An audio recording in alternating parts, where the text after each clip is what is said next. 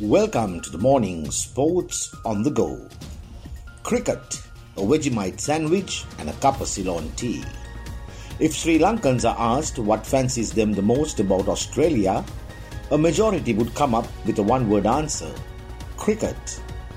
Australia was a relatively far-away, unreachable dream destination, perhaps a place only for the privileged few in a country where foreign travel was a luxury over 40 years ago. And, oh yes, the great migration of those of the predominantly English-speaking race called the Burghers, a minority population that emigrated mainly to the state of Victoria in the early 1970s. But all of that gradually began to change after Sri Lanka was elevated to Test status in 1981.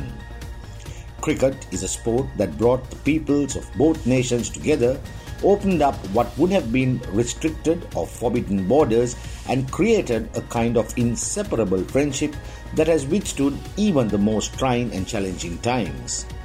Meanwhile, in the past, the great Australian teams of yesteryear did make a stop in Sri Lanka on their way to playing the Ashes in England, with even the Australian great Sir Don Bradman also gracing the playing fields of Sri Lanka, which was known as Ceylon then. It may be hard to think that anything else would have brought the peoples of both countries under one canopy other than what cricket has done, and through it opened up new avenues such as tourism, employment and education for Sri Lankans to travel to Australia, famously called Down Under by Sri Lankans. However, it was in 1983, 2 years after the island nation gained full ICC member status, that the first Australian Test cricket team officially visited Sri Lanka for a series, followed by Sri Lanka touring Australia in 1987, that eventually snowballed a common interest among both nations. With cricket tours becoming far more regular and intense, came sporting rivalry that Sri Lankans, being Sri Lankan, would also not bow down to any untoward pressures. Cricket hit a further fostered friendship between the two countries when Australia became the first country to visit Sri Lanka in 5 years after New Zealand had aborted a tour in 1987 over security concerns prevailing in the country at that time. However, it was in August 1992 that Australia, with Alan Border as captain, toured Sri Lanka for a full 3-test series that gave them a 1-0 series win, after which Sri Lanka made a tour of Australia in 1995 that marked the start of great cricket rivalry and competitiveness on the playing field. That famous tour, even though tainted by an unfortunate no-balling controversy that spiraled out of control, presented the islanders with a subconscious lesson in the importance of building team unity and fighting towards a common goal and achieving even the impossible under the pugnacious skipper Arjuna Ranatunga.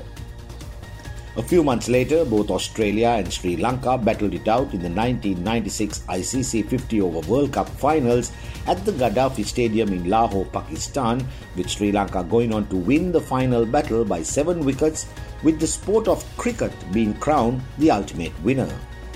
That 1996 World Cup victory helped Sri Lanka move on from being branded as minnows in the top tier to being labelled as worthy world champs barely 15 years after gaining Test status. Today, both Sri Lanka and Australia have come to understand each other better by forming a great relationship that is well cemented on the cricket field, that has moved into other areas where scores of students in Sri Lanka see Australia as one of the leading entities for higher studies and courses, as well as employment, with skilled migration attracting several of them. No longer do Sri Lankans see Australia as an adversary or a land that is a pipe dream and forbidden to them.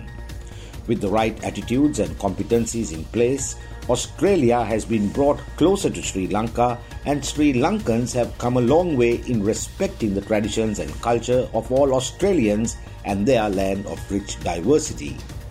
With borders and boundaries shrinking over the years, even the songs and tunes of Tina Arena, Burn or Johnny Farnham's You're the Voice are those that Sri Lankans would sing and sway to, besides throwing a shrimp on the barbie whenever a mate visits from Australia, to even having a deeper understanding of the Aussie lingo, such as singlet for vest, docket for receipt, and doona for duvet, to even staying frozen to watch the Melbourne Cup on the second Tuesday of every November. Oh, I seem to have forgotten, and at times even enjoying a nice cup of Ceylon tea with a Vegemite sandwich, especially if Sri Lanka is playing Australia in a game of cricket. There is no better proof of the solid relationship and friendship that Sri Lankans now have with Australia than when it comes to a battle on the cricket field, as the fixture between the two teams is given high priority and well noted as an occasion never to be missed. This is Marlon Dale Ferreira signing off for the Morning Sports on the Go.